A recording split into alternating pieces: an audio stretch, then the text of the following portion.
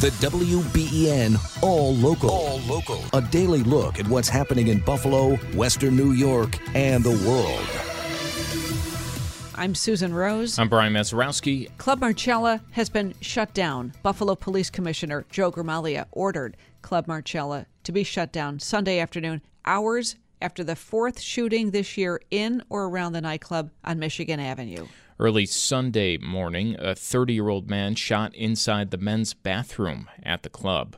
It's the latest in a string of incidents this year. In January, a security guard was shot in the parking lot. In February, a 21-year-old was killed, 2 others injured in a shooting inside the club, and in October, 2 people injured in a targeted shooting across the street from the club. Fillmore District Council member Mitch Nowakowski said he's, quote, beyond disappointed and alarmed by the latest shooting. He supports the police commissioner's decision for an immediate closure, which is what happened just yesterday. Nowakowski now set to join us at 7 o'clock this morning to discuss what's next. Israel is expanding its ground offensive in southern Gaza after the end of a temporary ceasefire. It's ordering more evacuations in the crowded south to coincide with increased airstrikes. Hamas reports hundreds of people have been killed since fighting resumed Friday and says any future hostage swaps must be tied to a permanent ceasefire. Zippy Haltevi is Israel's ambassador to the UK. There is no other way to carry on in life in the Middle East without Hamas being defeated. When we don't put military pressure on Hamas, we get nothing. When we put military pressure on Hamas, Hamas starts to feel the pressure, and then the negotiations started. At least 137 hostages remain in Gaza. Israeli officials say they are helping civilians get to safety. Well, the Seneca Nation in New York State have reached an agreement on a short-term extension of their gaming compact. The current compact set to expire on December 9th. The new extension runs through March 31st of next year and will automatically renew unless one of the parties decides not to do so. The nation and state said they're continuing negotiations on a new longer-term deal. Across the country, many communities are trying to sort out a shortage of plow drivers before big snowfalls hit. What about here in Western New York? WBEN's Tom Puckett is checking that out. In the city of Buffalo, Public Works Commissioner Nate Martin says there are 67 plow drivers, and while that's a good number right now, it's always subject to change. We're always going to evaluate it. So, I've been in the position now a little over a year. This will be the second winter going into. I think evaluating how we respond and what that level of response is, that changes over time. In Amherst, Highway Superintendent Patrick Lucy says his numbers are good, but he could also use a little help. That being said, I do have some of my employees, my drivers, who are off on long-term injuries.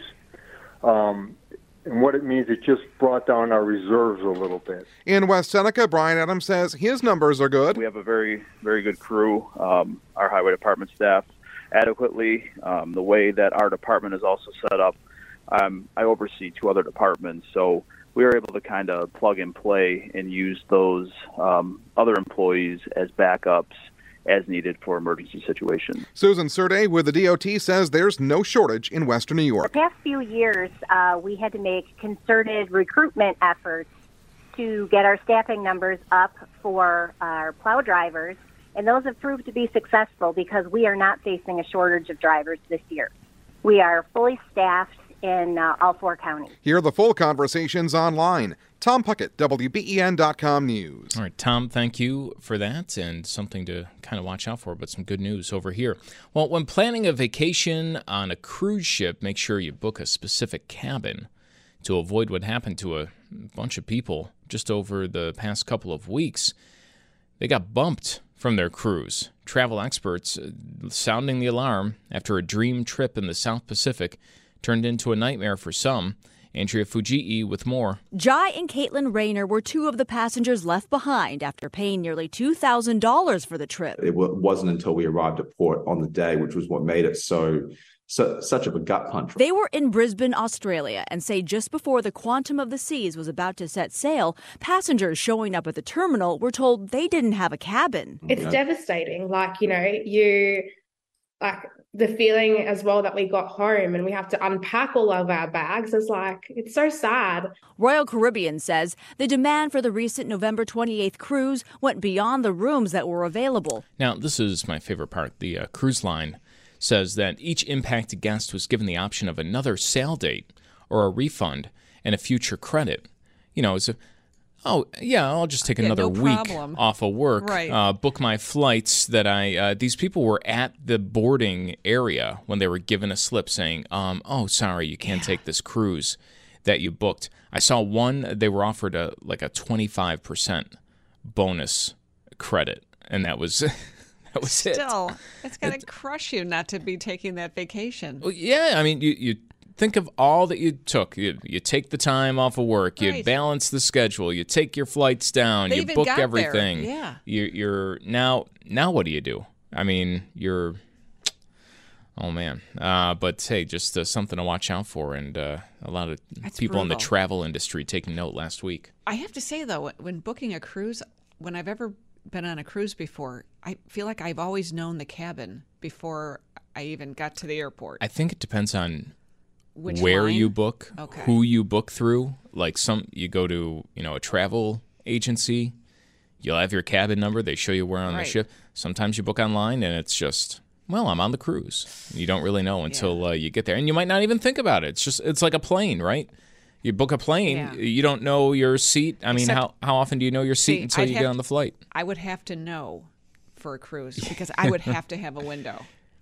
Oh, you have to have a window? I would have to. I could not be in a room without one, I don't think. I kind of like the rooms without one. Really? Okay. I get a little seasick, so, anything that's why I feel like I want pitch the window. black.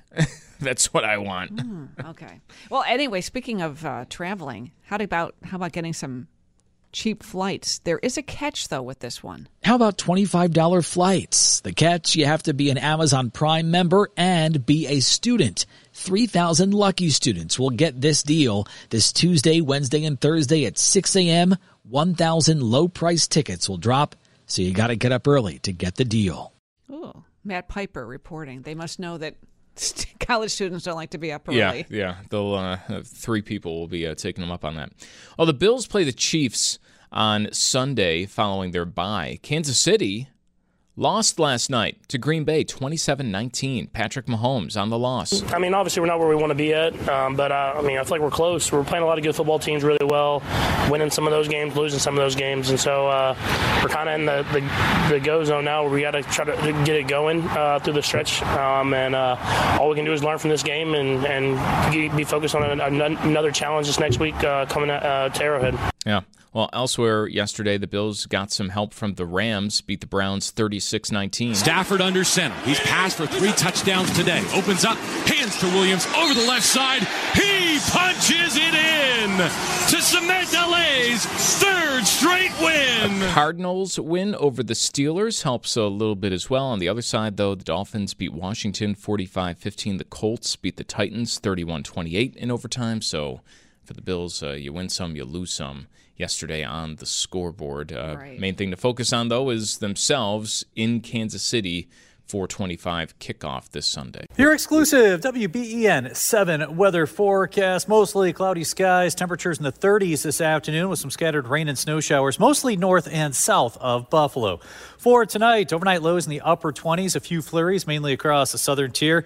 Tuesday, mostly cloudy skies, a few snow showers south of Buffalo, temperatures in the mid-30s. With your exclusive WBEN 7 weather forecast, I'm Chief Meteorologist Aaron Minkowski. Club Marcella has been shut down. Buffalo Police Commissioner Joe Gramaglia ordering Club Marcella shut down yesterday afternoon, just hours after the 4th shooting in or around the nightclub on Michigan Avenue. Early Sunday morning, a 30-year-old man was shot inside the men's bathroom at the club. Joining us on the WBEN Trocare College Live Line, Buffalo Common Council member Mitch Nowakowski. Mitch, thanks for being with us. It's the 4th shooting incident in or around Club Marcella just within the past year. When you heard about this, what was your immediate reaction early Sunday morning? My immediate reaction was I was extremely livid and disappointed. And I had spoken to the police commissioner early yesterday morning, and we worked through the closure, and then I was in full support of the closure from the commissioner.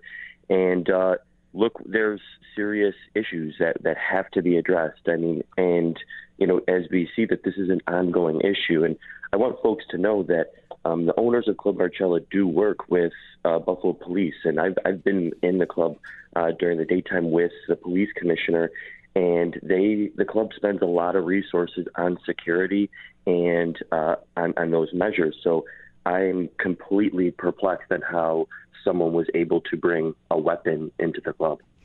Mitch, the club operated for decades in the theater district and moved in 2022 to Michigan Avenue. Is it the location, or what do you think it is? Honestly, it's, when you look at security footage and cameras, how do we live in a society, in a world where someone thinks that they can bring in a weapon and then discharge it in a nightclub? It's something that you just can't get your mind around. And they did, operate for a very long time in downtown Buffalo, and then moved to the Cobblestone District and invested a lot of money in that building. I just don't know at this point. You mentioned the club's owners work with Buffalo Police. They've taken security measures. At what point and how do you draw the line over whose responsibility this is, and how much you can really put on the owners of a club, or does it come to a point now we're talking 4 shooting incidents just within the past year where, okay, we understand you can't necessarily police everybody's actions who walks through your doors, but there has to be something that can be done.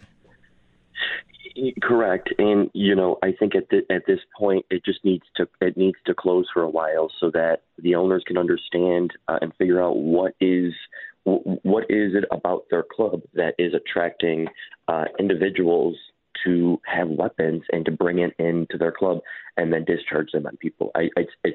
There has to be some form of self-reflection of a culture that's inviting this behavior. And you brought up before, it's been 4 times they put a fence in, they added security, they added additional measures, and it just doesn't seem to be working. In my knowledge, they installed metal detectors, I believe, earlier this year. Does that mean that someone's getting in with through another entrance? I think that's the real story that I'm really trying to hone in on, because when I was last there, I was with the B District police chief, and there are a lot of metal detectors, cameras in every corner, and they spend a significant amount of resources on security guards. So to me, I'm completely baffled by how anyone can get through from what I've seen with the chief in there with a weapon. I think that's what sent extreme alarm bells to me on Sunday morning. And that's something that I brought to the commissioner and why I supported his action to close down the club. I mean, could that happen anywhere, though? When we're talking about different security measures, a crowded club on the weekend, and metal detectors, which, let's be honest, sometimes they go off and people don't pay attention. Sometimes they don't catch the entire person and wherever metal or a weapon might be hiding. That's a good question, Brian, because, it's something that actually crossed my mind on Sunday and say, look, how many people, do we walk around with, and go to establishments all the place that don't have those security measures with people that are carrying weapons. So, I agree with, the measures that are taking place to close now, but we cannot have that or stand for violence like this any longer anywhere. But specifically after everything that's happened this year in the Cobblestone District. What can happen next with this with regard to the council? So right now, the police commissioner did order the closure, and then that's when the city Department of Permits and Inspections, the police department, and myself, the district council member, work with the owners to see where do you start, and if the police commissioner even has an appetite to ever reopen them. Have you heard anything from surrounding businesses, their concerns? So the surrounding neighbors, they work, actually the owners of that nightclub work well with basically like a kind of Chamber of Commerce of businesses around it, and they have nothing to say, but positive things about the owners, about how they're a willing participant in working with the neighbors. So. All right, Mitch, thank you for joining us this morning. We'll continue to follow this, and we appreciate your time. No problem. Thanks for having me. Mitch Nowakowski, Fillmore District Council member. That's the WBEN All Local. All new episodes are made available each weekday morning, produced by the award-winning WBEN Newsroom.